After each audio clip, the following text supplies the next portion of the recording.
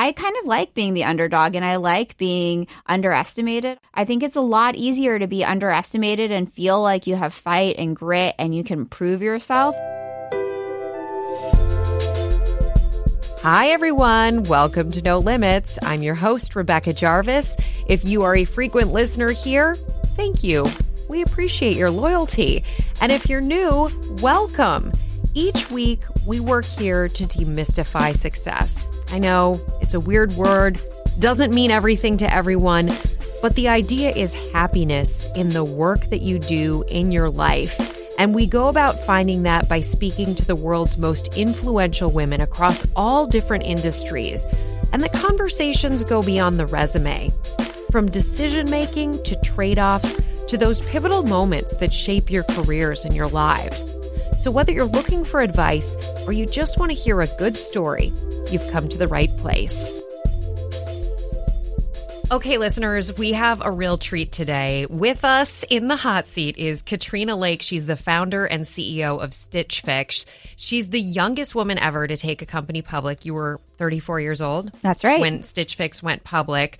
It's listed on the NASDAQ. That was in 2017. And in less than 10 years, she's grown Stitch Fix from an idea to a company that generates more than $1.5 billion in sales and serves more than 3 million clients. You've been named one of Forbes' richest self-made women, and you're also a mother of two. You're on the board of Glossier and Grubhub, and you're a guest on the season 11 of Shark Tank. Welcome, Katrina, to No Limits. Thank you for having me. I'm happy to be here. I love that you're here. Also, by the way, there is a Minnesota connection here, and I can't not mention the Minnesota connection.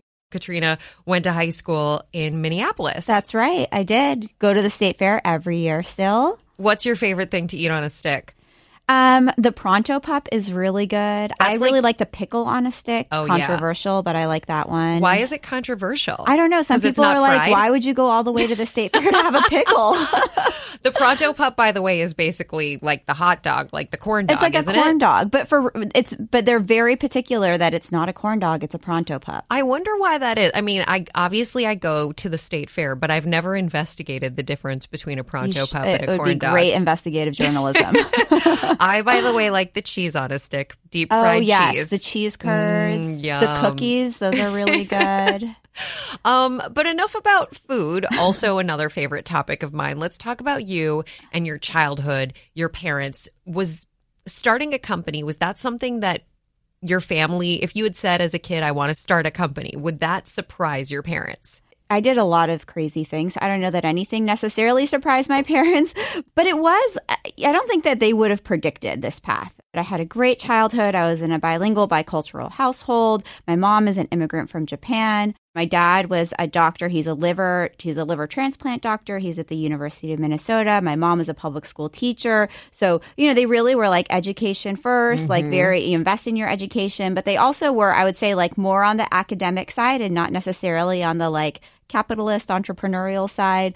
As a kid, I didn't have a lemonade stand. Like I didn't have dreams of being an entrepreneur. What? You can't be an entrepreneur if you didn't have a lemonade stand. I'm really sorry to break it to you, Katrina. I read all these fun anecdotes about like so-and-so had this, cookie business growing up or whatever. She carried her little briefcase everywhere. Yeah. Nope, not me. What would you want? Did you have a dream as a kid of a dream job? I think I wanted to be a doctor. And my dad is a doctor. I had a lot of respect for the profession he was in. I liked math and science. And then I went to college. I was pre-med. I even took the MCAT. I think the way it kind of happened was I was volunteering in a hospital. It's kind of like a hospital lab environment. And I just had this moment of, I didn't feel super comfortable around like bodily fluids and just the atmosphere of being a doctor. And I just had this moment of feeling like this. I don't know that this is the work environment for me. Like if you think about you're going to spend like 12 hours a day someplace, like I didn't feel super comfortable like wearing latex gloves and scrubs. And I just had this moment of feeling like this just doesn't feel right. And so I postponed even applying to medical school, and I had done an economics degree, which was kind of, I don't want to say that was luck, but it was like I had taken some economics classes and I was like, I love this. This is like math and the real world put together, and it was interesting. And so I leaned on that and took a job in consulting. And that was really meant to be a stopgap of like, I can do this for 2 years, learn about business, and then I can apply to medical school. But I really just got sucked into the business world and really loving this idea of like building businesses and understanding what makes, ultimately consumers and people tick, and, building businesses around that. And so that was kind of how I stumbled into this entrepreneurship path. Did you like consulting? Some elements of it I loved. I loved the people that I worked with.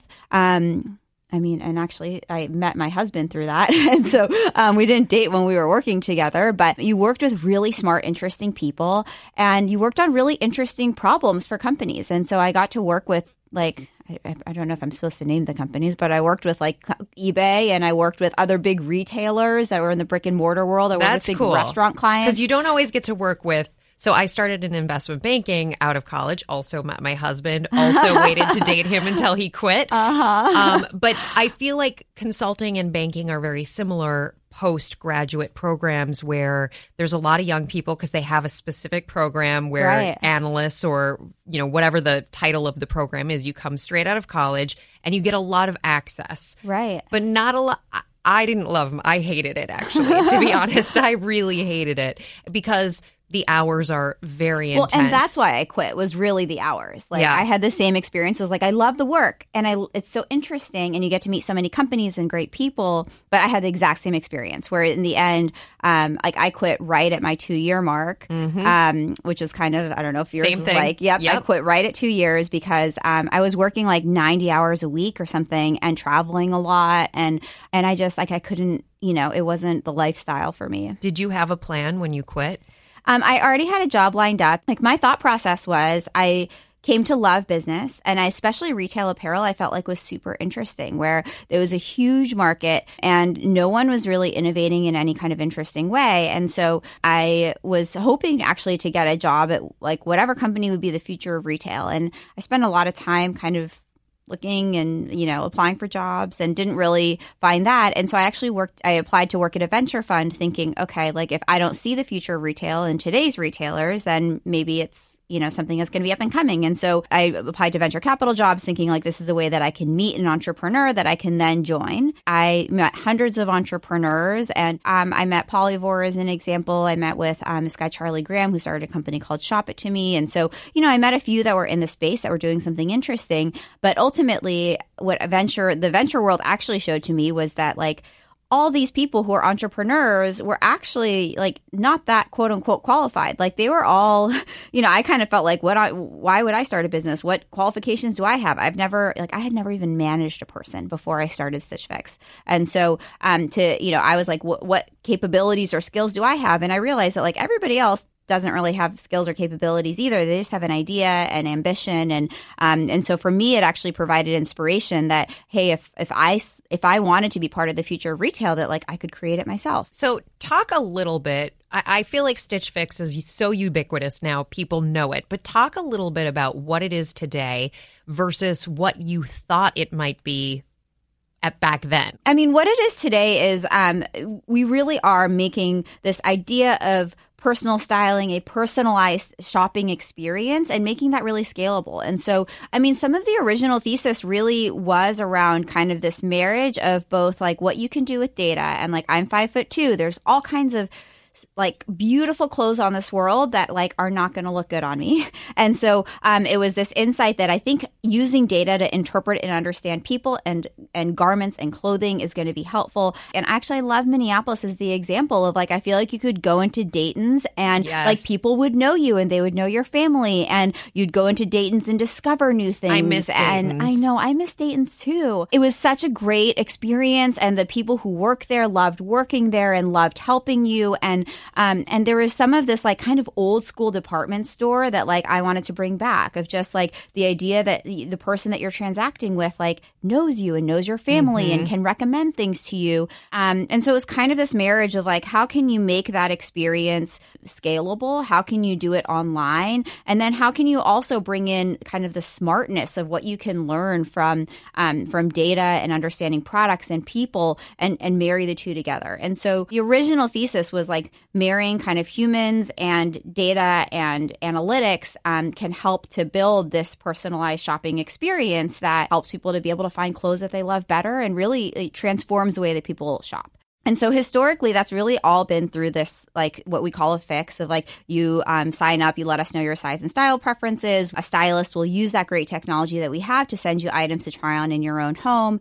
And we've built this amazing personalization muscle to do that. And so it's kind of incredible that to this date, we've sold about $5 billion of clothes, all sight unseen. And that's kind of an amazing thing that no one is clicking on something, adding it to their cart and buying. This is all 100% of that is recommended to our clients. In building that business, what we realize now is that we have this amazing asset in that ability to personalize. You know, I think historically, all of our business really has been in fixes. And in the future, we're excited to use that platform in new ways. And so today it's still in a test, but we have a thing called Shop Your Looks, which actually allows people now to add things to a cart and check out and buy. And it's been remarkably successful and also like radically different from regular e-commerce, where we're not showing you everything we have in our inventory. At any given time, we might have tens of thousands of things to show you, and we're really only showing you like 30 items and then driving conversion off of that. And so it's this really radical way to think about e-commerce that's not searching and paging through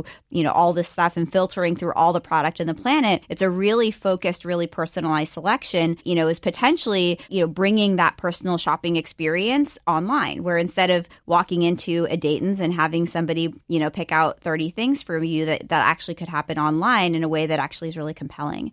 I think the business has always been about personalization. It's always been about how do we help people to find clothes that they love better. And I think now we're, excited to show that can actually take, more form factors than I think the Stitch Fix that people originally knew and loved. First of all, it is really smart what you've done. And I applaud you not just for figuring it out and having this idea, but also figuring out a way to make that idea come to life. And I want to kind of go through the tea leaves on that, because obviously having this big grand vision and then making it into what is today a $2 billion business are two very different things. One thing I think, and I hear this almost universally from so many people, and it goes back to this idea about Dayton's and the experience. Shopping is not enjoyable anymore. I mean, there are people out there who never liked shopping, but there are a lot of people who actually liked it previously. And if you're in the store now, oftentimes they don't have the sizes or the items that you need, and it can always be ordered. But the whole point of being in the store, at least in my opinion, is so that you can try it on there and see it. But then when you're online, it's just this gigantic abyss of options. And that whole idea of discovering a new brand or discovering something that is going to look great on you, that you're going to feel great about, it's so much more difficult now than it used to be. Obviously, this is not the biggest problem in the world. I'm not pretending that it's like the thing, but it's an issue. And that's something that you guys have really thought through. It is a real issue. And I would argue that it is potentially like a global issue of, I think, some of the solution to, well, it's hard to find things has been like an overconsumption where people are buying all kinds of fast fashion and you're just buying things because they're cheap and not because you love them or they fit you really well. And so I think, now more than ever, it's really important to be able to help people to navigate through the literally millions of things out there. And jeans are a really great example where the idea of trying to find a pair of jeans by looking at pictures online is just like an enormously impossible proposition. Yes. And that's where I think being able to marry technology where we know we can pattern recognize between people who have bodies like yours and clients that we've served in the past to be able to better target and recommend products that are more likely to work for you. I think this is actually part of the reason that it's amazing. All the things that we buy online, like we buy most things online at this point. 80% of clothes are still bought in stores. Right. Like it's amazing. Like it's just crazy to think online has been so kind of like not pervasive, good enough. But not getting it done. Exactly. But do you think that's because of who's buying? Is it that the audience of people who are shopping for clothes skews older? Therefore, there's less of a comfort with the technology? I think originally that was true. You look at like my my 65-year-old mom in outside of Minneapolis is like buying everything online, and she's she still likes going into stores too. She's like, she sent me an emoji the other day. I mean, it's just like, it's amazing what I love it when my mom chooses the emojis, and I'm like, wow, Mom, what made you choose that one? I'd like to get in your head and understand this. Okay, so back to this idea. You have this really big idea, and you set out to launch.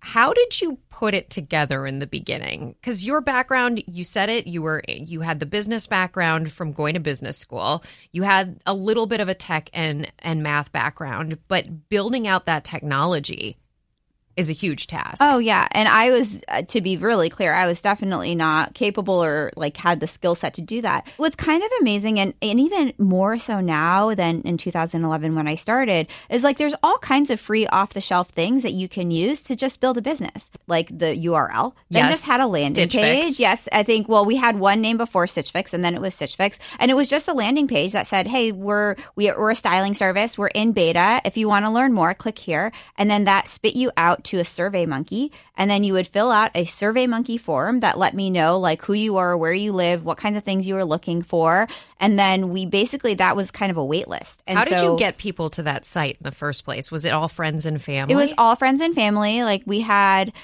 something like 29 clients, and it was 35 clients, and it was 110 clients. Those are like the month by month number of people we are adding. And it was really, truly just friends and family of like, you just blast it out to your email, post it on probably like Facebook at the time. Begging people to just and take just the say, SurveyMonkey. You're like, it's so, yeah. But I bet, okay, I have no idea if this was the case.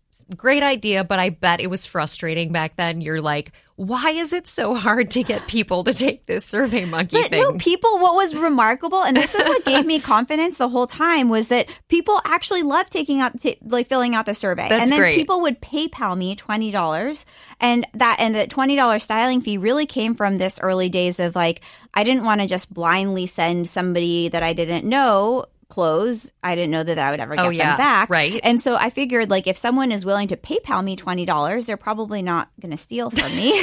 and so I would have people PayPal me $20. And so for 6 months, I mean, we probably shipped a couple thousand fixes without even having a website. And so people would, no joke, people would write down their credit card number. They're like, I'd rather give you my credit card number than PayPal you. And so in the return shipment, they would write down their credit card number on a piece of paper, and then I would type that into like our Braintree account and shred it. Like that's when I would work. That's extremely when I would trusting. do I would pull all-nighters in the early days, like doing things like that of like manual data entry because we didn't have a website. But the flip side was that it made it even more compelling because it was like, if clients are willing to put up with this crazy purchase funnel that is super manual and ridiculous, and if people imagine if we had a website, like how much better this whole experience would be and how many more people would want to try it. And so, I think, and you can build things in this really scrappy way to be able to show that there's product market fit, to be able to show that there is somebody out there that wants your product. And it's such an incredible thing, I think, with the democratization of the internet now. And, you see influencers who can build $100,000, $1 million businesses because you can do Shopify, you can do, there's all kinds of payment processing that's a lot easier. And so it's just like incredible now that there are so many tools that make it so that it's much easier today to build that, to build a business from $0 to 100,000 or $0 to $1 million than it was 10, 15 years ago. What was the biggest challenge back then, and what is the biggest challenge today? Hear more from Katrina Lake after a word from our sponsor. Hey, I'm Andy Mitchell, a New York Times bestselling author. And I'm Sabrina Kohlberg, a morning television producer. We're moms of toddlers and best friends of 20 years. And we both love to talk about being parents, yes, but also pop culture. So we're combining our two interests by talking to celebrities, writers, and fellow scholars of TV and movies. Cinema, really. About what we all can learn from the fictional moms we love to watch. From ABC Audio and Good Morning America, Pop Culture Moms is out now wherever you listen to podcasts. We've got the exclusive view behind the table. Every day, right after the show, while the topics are still hot, the ladies go deeper into the moments that make The View, The View. The View's Behind the Table podcast. Listen wherever you get your podcasts. What was the biggest challenge back then, and what is the biggest challenge today? One of the biggest challenges, hiring is just always, consistently, even then, people. And you can have the most amazing idea in the world, but at the end of the day, like, it's up to you and your team and your ability to create a vision and motivate your team for that idea to come to life. And, in those early days, I was really lucky to have two people who are still on my team, of Mike Smith, who had been the COO of Walmart.com, and he joined about a year in, and Eric Colson, who ran all of algorithms and analytics at Netflix, who also joined in about the first year or so. Did you kind of target them given their backgrounds and think like this is the team I need in place to execute this vision? I targeted a bunch of people that I was like, I'd love to have a chance to meet. And then, in both of these cases, luckily, I think with Mike, he was actively looking, and this was kind of the right type of opportunity he was looking for. And with Eric, we kind of like reeled him in over time of like, first I was like, will you take a meeting with me? He lived in Los Altos, but he was luckily going to a Giants game and was coming up to the city. And so I had like a drink with him and then convinced him to be an advisor, and then gradually got him more and more interested. And he was like, can I have a Stitch Fix email address? Can I have a Stitch Fix machine? Can I have periodic data dumps? Did you give him the Stitch Fix email address right away? Oh, of course. Okay. Yes. I was like, oh, sure, be my guest. And he just got so interested in kind of the possibility with all of the data. My point is more in the early days, like recruiting was really what was going to make the difference. Of like, we're going to get to $1 billion or not, being able to have people on the team that had been to $1 billion before, that could understand how do you build and operate $1 billion business. Like, I had no idea. I was literally like shipping boxes on Monday, like taping boxes shut, like steaming clothes on my own. I'd never touched anything close to $1 billion, right? And so to be able to be surrounded by people who had seen that and knew how to build that was super valuable. And then even today, today we're doing a lot of crazy, interesting things with our business model and doing things in a different way. And so much of our future is dependent on our people and our talent and our ability to recruit the best talent to be able to help us to get to where we know we can go. I mean, raising money, we can talk about raising money. Raising money was really like a challenge where that was probably more of the life or death situation that we had in the early days. Tell me about that. I mean, raising money for this business has never been easy. Even the IPO, honestly, wasn't easy. And because of who the investors are? I think that plays a part in it. Certainly in the early stages, it played a big part in it. I think there's been a lot of attention on this now, and I think there's been some change. But the idea that 2% of venture goes to women, essentially. Exactly. When I was raising money, it was like 96% of venture investors are men. And even if you looked at like dollars deployed, I'll bet the numbers were even worse. I'll bet it was like 98% or even more, because, a lot of times you would have a venture partner, in quotes, who was a woman who actually, didn't have as much influence in the partnership as a lot of the men did. And so the result of that was that it was a lot harder for me to get people excited about the business. And like our numbers were amazing. Like we had a great team. We got to a lot of this like final round song and dance with venture investors. And then at the very end, I think it was just, and I had one venture investor who told me, and I'm grateful he did, and he was just like, look, I love my job. Like I get to take 1 or 2 board seats a year, and I want to take board seats where I feel like a real connection to the business. I wake up thinking about it, and where I feel like I can really add value to you as a board member, and and I can be one of your most trusted, most value add board members. And he was like, I just feel like I can't wake up in the morning thinking about women's dresses. Now we have men's and kids, but at the time we only had women's. Yes. And he was like, I feel like I can't wake up in the morning thinking about women's dresses. And I feel like I'm not going to be able to add a lot of value to you as a board member. And it's just heartbreaking because I understand that deeply. You mentioned the boards that I'm on. I'm on those boards because I have a connection with the founder, because I have a connection with the business, and I really love the business. And, I've said no to boards where I haven't felt a connection to the business. Right. And so, like, I want him to love his job, and I want him to be able to do that. But at the same time, when everybody making those decisions is kind of looking at a similar kind of reference point, then like I remember there was like a T-ball app that got funded at the time that I was trying to fundraise, and it was so frustrating. I'm like, how big of a market can like managing your T-ball league be? Oh my gosh. But it's like, that was a more understood problem set than the like, how do you find jeans that fit you well? How do you... Someone wanted to wake up every day thinking about T-ball. Right. Can you believe? That's really sad. It was so frustrating. It's like it had group ordering of T-ball T-shirts or uniforms or whatever. I was like, oh man. But actually, one thing I appreciate about you sharing that anecdote is that I think that defines the problem more clearly in some ways than what I've heard in these conversations previously. I don't mean to say people haven't said it. This idea that people who take board seats, they have to love the business and they have to be really excited about it, like the boards that you're on with Glossier and Grubhub. That creates complexity, I think, in solving this issue. Right. And that I think was unless more women and minorities have access to capital and are at the top of these companies and are partners within and are making the decisions. Exactly. And I think that's the part that is so hard, is that every person, like all the bias is really created at the margin on decisions like these. Like I mean, very few people are out there saying like, I want a world where only white men are ruling. Like no one is actually like actively trying to do that, but at the margin where it's like, okay, well, there's this one guy and we have a lot in common and I really love spending time with him and we can go get beers all the time and talk about the business together. Or there's this woman or, person of color or whatever, like at that margin, like it's a lot easier and more comfortable to say yes to the thing that's more comfortable. And so that's how the bias gets propagated. And the real problem is that there's just like the dollars deployed, the people in power, the people with influence, all kind of look similar. And then it just kind of is this self-propagating thing. And especially in venture. And when your starting point is 96% of people are men, like that's a really tough starting point. And, I think we're starting to see, and boards as an example, yes. And I think the California legislation has had a lot to do with this. You are starting to see people focus more on diversity in boards, and you are seeing the management teams, as people are building out their management teams, actively trying to focus more on diversity. But, some of these industries, and venture is one of those, it's really, really a slow cycle and it's really hard to change. So you were the youngest woman to take a company public. 2017, you were 34 years old. Obviously, no matter who you are, there's a huge amount riding on that IPO. When you make a decision to take a company public, there's a huge amount riding. What were you thinking in that run-up to going public? If I'm totally honest with you, I had no time to think about the gravity of the situation running up to it, honestly.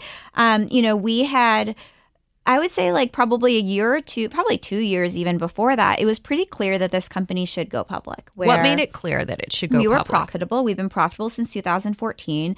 That hasn't stopped a lot of companies, well, Katrina, from going public. But you had been profitable for how long? We have been profitable since 2014. And we had really aggressive revenue trajectories where we had done 700 million, it was 900 million, it was over $1 billion. In the last 2 years, we've grown at 26% year over year on a very large base. And so it was clear that we could be public, and and it felt like we should be public. We still had a ton of future opportunity ahead, some of what we talked about recently with the product innovation. Then it was really a question of when. And I think for me, when was like, first of all, it was in between my 2 kids, right? So there was like a personal element of this, of like Did you time it? In some way, it had to be timed this way. I mean, I came back from maternity leave for my first kid in January, and we started working on the IPO. And so, it couldn't really happen while I was out on mat leave. And we did probably a little bit of prep before. And so, I mean, honestly, like that was actually part of the timing. And then part of the timing was also just the predictability of the business. And we wanted to be at a place where we felt like the business was predictable. And, in the crazy growth rate years, like honestly, the business just wasn't predictable enough for us to be able to feel like we could with confidence go out and tell shareholders, like, this is what you can expect. Mm-hmm. And so once we kind of got to the point where we felt like the business was more predictable, we had more control over the business, then it felt like kind of the right time. And so the weeks leading up to it, I mean, it was, there's a lot of work going into it, and you're spending a lot of time on the road, telling the story to investors, and so I don't think I really had the time to really appreciate the gravity of what that moment would mean for me and for my family and for people out there seeing it. And it was really hard. Like it wasn't a raw like experience. We had a lot of skeptical investors. People were hearing the story for the first time. They were meeting me for the first time. And so, by the time we got to the IPO day, like I was tired. It's funny how this has also not been shared publicly, but my son had hand, foot, and mouth disease, it turns out. And I brought him to the IPO. And Did he give it to everybody? No, he didn't. But I didn't Sorry for laughing. I mean, it was my first kid. I didn't know it was so contagious. Gosh. And so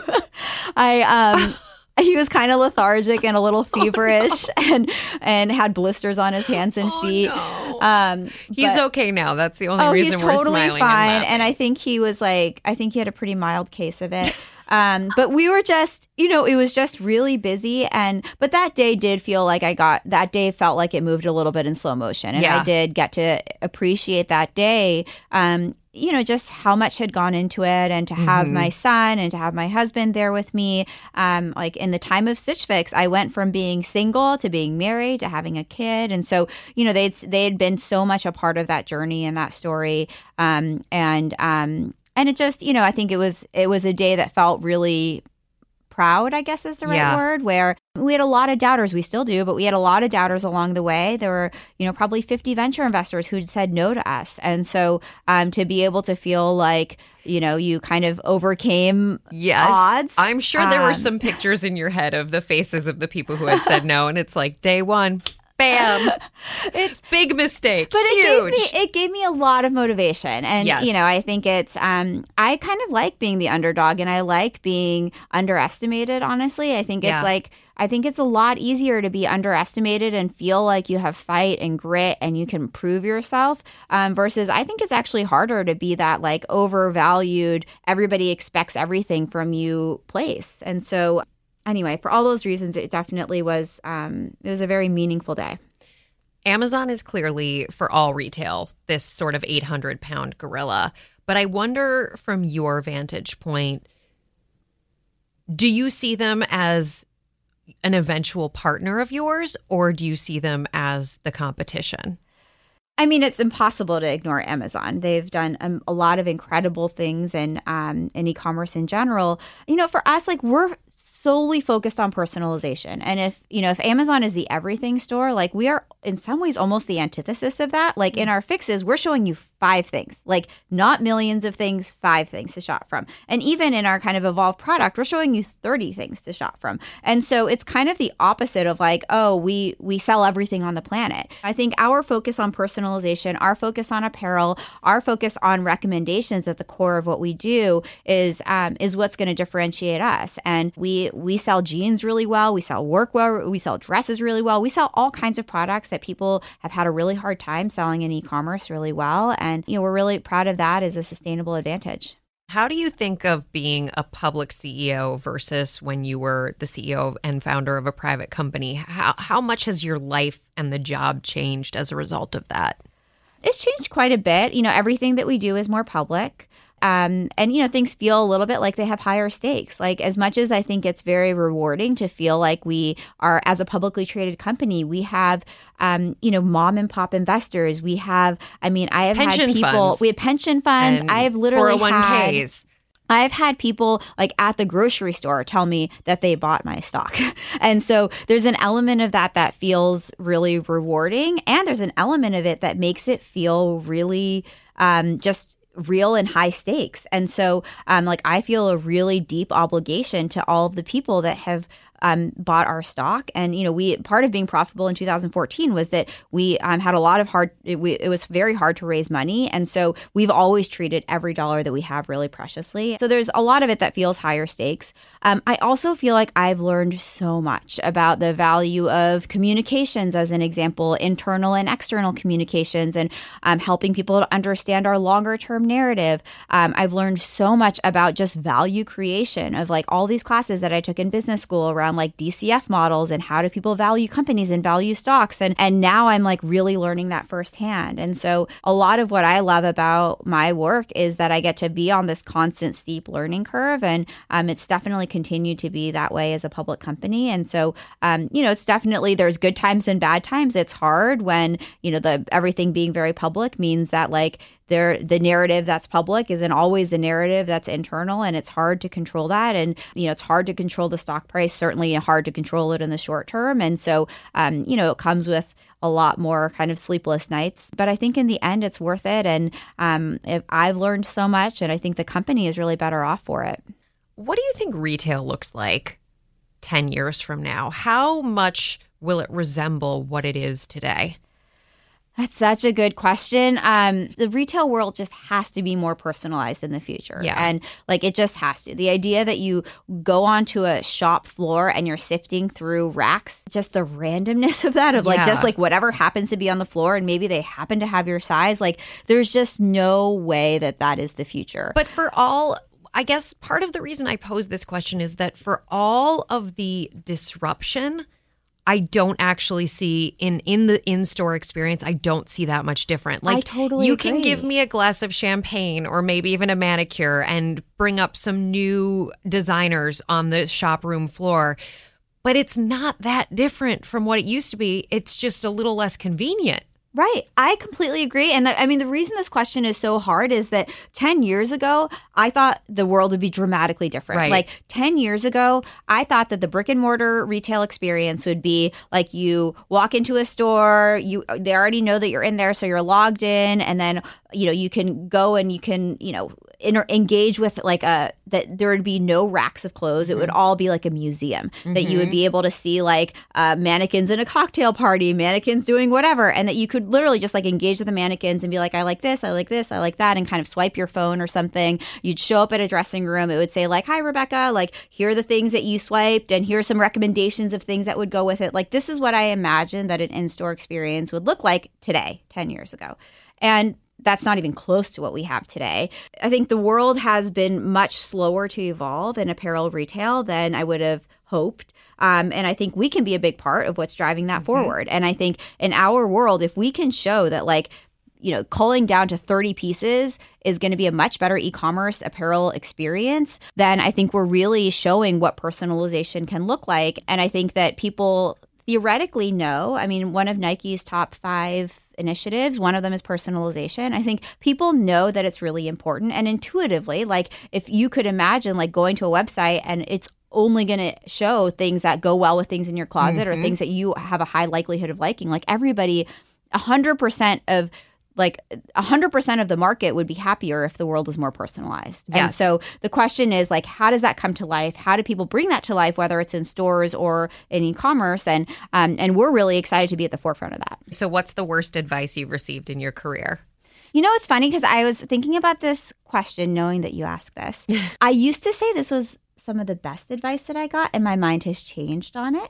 There was a CEO somebody who had also founded a company, who gave me this advice that as a CEO, your life is crazy ups and downs of just one day's the best day ever and the next day is the worst day ever. And his advice was don't bring your team along on it. Just you're up and to the right, your team doesn't need to know. And I think that was generally some good advice, but I'm now backtracking on it because I really think that some of the best bonding that I've had with a team, some of the way that I've built the most trust with my team is actually bringing them in those vulnerable moments. And in the IPO is a good example of, we were going to price below the range and our bankers were like, well, you guys don't have to go now. If you don't want to, you could postpone it. And we're like, it felt like that's a big thing. And we were like, we're not going to postpone it. We're just going to go. We don't care if we price below the range. But I remember me and my CFO, my COO, and we were in, I think we were in Denver, and we were in a hotel, and we got all the little half bottles of wine and poured them into the coffee cups in the hotel room. It's like a scene from a movie. It really was. And because we were going to have to call the rest of the management team because we were ahead. So it was a 3 p.m. call Pacific, 5 p.m. for us in Denver. And so, and we were going to have to call them and say, we're going to have to price below the range. And so we literally poured ourselves our little, pity glasses of wine and coffee cups and called the team. And I remember, I was holding back tears. I was like, how am I going to tell them? They're going to be so disappointed. After all of this, their stock options are, I don't know if they're underwater or close to underwater. This isn't what they expected. And it wasn't, and the team wasn't sad and they weren't disappointed. And it was really they provided so much energy to me if they felt that's fine. If the market doesn't value us today, like we'll show them it's fine. We can be a show me stock. We'll we'll prove it to them. I think being able to share some of that vulnerability and having them feel like they're supporting me, and also I think feeling like we are all in it together was such an important bonding moment for us. And so, I think now I err more on the side of like, you're going to have crazy ups and downs. And I think, being able to share authentically with your team about where you are and, not to the point where you want to freak them out, but at least like helping them to understand your journey and feel like they're part of it, I think is really valuable kind of experience for them. I really agree. And I really respect you for sharing that. It's so tough right now in this world where I mean, in order to build camaraderie, in order to build trust, in order to build loyalty, you have to expose yourself, in my opinion, a little bit. And if you don't have any bruises or real honest battle scars, it's very hard for people to fully relate to you. At the same time, once those battle scars or bruises are potentially shared outside of the tent, bad things can happen. Yeah. And it's uncomfortable. Yeah. And I mean, my hope, I guess, for people in your role, for people in mine, for all of us, frankly, is that we sort of cut everyone a little bit of slack in this world going forward, because I just don't see what the end game is if there's no room for that anymore. And I mean, no one's perfect. And it's just, it's unrealistic to have those expectations of even our greatest leaders. No, I totally agree with you. And I hope, and I do think leaders are starting to understand this. And I think you're seeing a lot more authenticity and even, I mean, it's silly, but I really think like things like Instagram and Snapchat and just like kind of the real-time social media world actually has helped. In the stories as opposed to like the stories, perfect Instagram feed. For feed. sure, in stories. But I think in some ways it's actually helped to, to demystify and to make people a little bit more accessible. I don't know. So I'm hopeful that things are changing. As am I. Katrina Lake, this was a great conversation. Thanks for taking the time to chat with us. Of course. Thank you for having me. Okay, it's the end of the interview, and that means it's time for our No Limits Entrepreneur of the Week, where we feature one of you, our No Limits listeners, who's building something of your own. And this week's entrepreneur is Sarah Bayet. She's the founder of Kicheko Goods. Kicheko means laughter in Swahili, and Sarah's company is a social impact jewelry business that provides scholarships for under-resourced children. Here she is to tell you more. Hi, I'm Sarah Bayet, founder and owner of Kicheko Goods, a social impact jewelry brand based here in DC. One of the toughest obstacles I had to overcome was in the beginning. On the day of my first metalsmithing class was also the day that my father passed away. So not only dealing with the challenges of a new small business, learning a new skill set, working with small capital, acquiring new customers, but also dealing with a family loss, it was super tough. I leaned on my husband, my family, friends, and church for emotional support and gave myself time to heal and grieve. And then I also put my head down and started working really hard on it, day in, day out, remembering the why. 5 years later, we are a 6-figure business. We have a beautiful studio and shop here in DC, a small team, and I have a baby on the way. So there's been a lot of healing, and I'm grateful for all the lessons learned along this journey. Sarah, thank you so much for sharing that with us. And congratulations to you on what you're building. Congratulations on being this week's entrepreneur. I want to wish you continued success. And thank you to Liz Overman for the nomination. Remember, listeners, you can head over to my Instagram at Rebecca Jarvis to hear more from Sarah. If you or someone you know should be featured here as a No Limits entrepreneur, or you want to submit those nominations, please do so at nolimitswithrjpodcast@gmail.com. You can send me career questions there. We love hearing from you. And finally, a shout out to the team who helps make this happen each week. My producer, Taylor Dunn, editor, Brittany Martinez, research assistant, Lane Wynn. Thank you, ABC Audio, and we'll see all of you here next week.